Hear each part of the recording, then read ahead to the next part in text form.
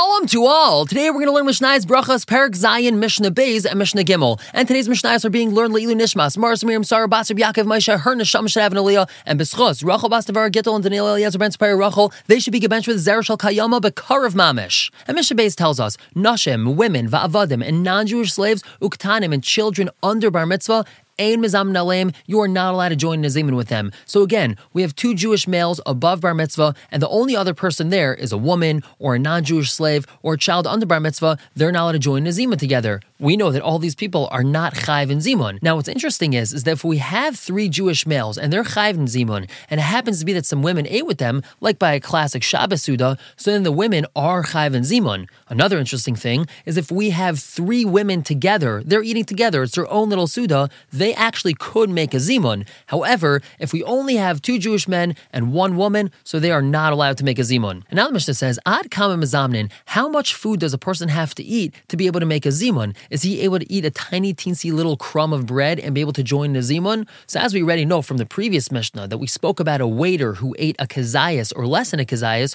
so the Mishnah says, Ad kazayas, a person has to eat a kazayas, an olive-sized piece of bread, and only then he could join the zimun. Now Rabbi Yehuda argues with the Tanakama, and he says, Ad kebetza, a person has to eat a betza worth of bread, which is an egg-sized piece of bread. Now we know that we paskin that a person has to eat a kezayas and not a kebetza. Right now is not the time to get into the discussion of how big a kezayas actually is or how big a betza actually is, but suffice it to say is that you have to eat a kezayas and then you're able to join in a zimun. And now on to Mishnah Gimel. The Mishnah says, Ketzan mezamnin, how are we actually supposed to make a zimun? What do we say when we have a zimun? Mishnah says, B'shleisha, when there's three people, so Aimer Navarech, he says Navarech. The one leading says Navarech sha'achal mishaloi, and we know that that's what we actually do. Now, B'shleisha v'hu, if there's three people and him, so there's four people that ate together, Aimer, so then the leader would say, Baruchu is you shall bless. Baruchu is an instruction that the others should bench. Obviously, he's also going to bench, and he also could say Navarech if he wants to. The Mishnah is just teaching us that since there are enough people to make a zimun without him, he could say Baruchu if he wants to, but he doesn't have to.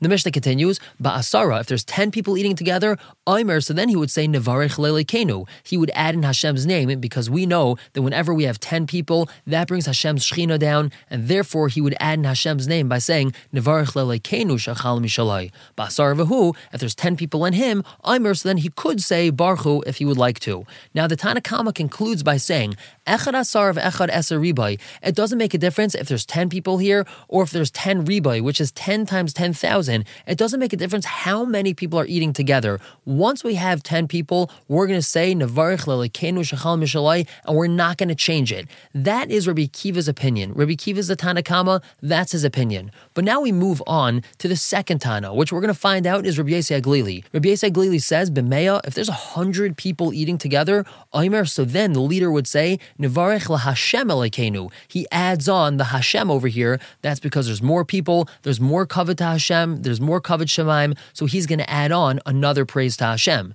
B'mei avahu, if there's 100 people in him, so there's 101 people, Aimer, so then the leader could say Baruchu if he would like to. Be'elef, let's say there's 1,000 people eating together, Aimer, so then the leader would say Nevarech LaHashem Elekenu Elekei Yisrael, so he's adding on even more praises because there's more people. Be'elef avahu, if there's 1,000 people in him, Aimer, so then he could say if he wants to Baruchu, but as we said before, he doesn't have to say Baruchu. Be'ribai, let's say there are 10,000 people eating together. That is a giant Suda. Aimer, so then the leader would get to say, Nevarech LaHashem Elekenu Elekei Yisrael Elekei Atzvakos Yeshiv Akruvim Al Mazin Shachalnu. So this is a lot of praises to Hashem because there's a lot of people. Be'ribai v'hu, let's say there's 10,000 people in him. Aimer, so then he would say Baruchu. And Ke'inin Shumavarech, the same way that he starts out, that he starts making the bracha, Kach Einin Achrav, that's how they respond to him. So in this last case, they would respond by saying, Baruch Hashem Elekenu Elekei Yisrael Elekei Atzvakos Yeshiv Akruvim Al Mazin Shachalnu. Obviously, if there's 100 people, they would respond by saying, Baruch LaHashem Elekenu. If there's 1,000 people, they would say, Baruch LaHashem Elekenu Elekei Yisrael, so on and so forth. Now, as we said, this opinion that we just learned was Rabbi Yosei Glili. So now we're going to explain this opinion. Rabbi Yosei Glili Aimer, he explains himself. He says, Lefi Rav HaKahal Hein Mevarchim. Based off of how many people are in the congregation, how many people ate together, that's going to be what they're going to say. Shenemer, because the pasuk says, Bimak Helos, in gatherings, Baruchu Elikim Hashem Mimkar Yisrael, bless Hashem from the source of Yisrael. So the word over here in the pasuk is Bimak Helos, in gatherings. plural, meaning depending on the size of the gathering, that depends on what you're going to say. If it's a bigger gathering, you're going to say more praises to Hashem. If it's a smaller gathering, fewer praises. Now, Rabbi Kiva responds, and as we said, Rabbi Kiva is the Tanakama. He's the one that says it doesn't make a difference if there's 10 people or 10,000 people or a million people, you're just going to say the same thing. So Rabbi Kiva explains himself, and he says, Mamatzinu beis hakneses. What do we find when you go into shul? Echad merubin ve'echad muatim. It doesn't make a difference how many people are in shul. There could be just 10 people for the minyan, or there could be 1,000 people for the minyan.